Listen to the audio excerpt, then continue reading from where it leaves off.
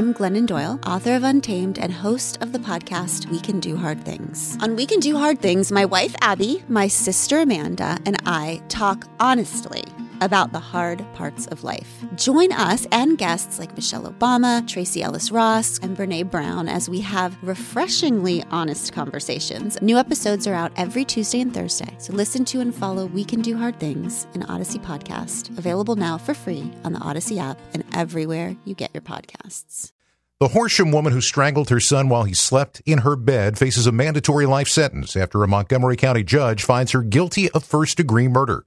KYW Suburban Bureau Chief Jim Melwert reports. Montgomery County Judge William Carpenter found 51-year-old Ruth DiRienzo-Whitehead guilty of first-degree murder for strangling her son with his father's belt in the overnight hours of April 10th into the 11th and driving her car into the ocean in Cape May. Defense attorney Eugene Tenari argued DiRienzo-Whitehead was suffering from psychosis brought on by severe depression, saying the killing was altruistic maternal filicide as she planned to kill herself and believed killing her son was in his best interest. I believe we established that there was mental illness, and that was a large component and reason why this occurred. The judge felt otherwise. Prosecutor Lauren Marvel argued there was no evidence of mental illness. Instead, she says DiRienzo-Whitehead killed her son out of anger and resentment directed at her husband and the family's financial situation. If she couldn't have that life, the kind of life where you could afford to send your son to a very expensive school and also keep a home at the shore and also not have to work full-time as a mother, then her husband wasn't going to get to enjoy having a son at all. DiRienzo-Whitehead showed no emotion as the verdict was handed down, nor when she was led from the courtroom. In Norristown, Jim Melwert, KYW News Radio 103.9 FM.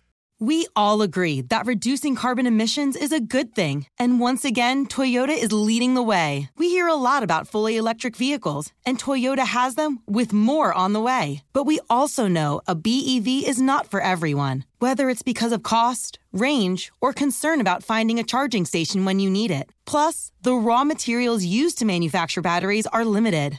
Enter Beyond Zero, Toyota's vision for a carbon-neutral future. In vehicles and in manufacturing plants, too, in the years ahead. The materials used to make just one long-range battery for an EV could be used to make batteries for 6 plug-in hybrids or 90 gas-electric hybrids. That's why Toyota's position today is electrified, diversified, empowering you to choose how to reduce your own carbon footprint with the vehicle that's right for you. A hybrid, plug-in hybrid, or battery EV. So shop, learn more, and get details at toyota.com/beyondzero. Toyota, let's go places.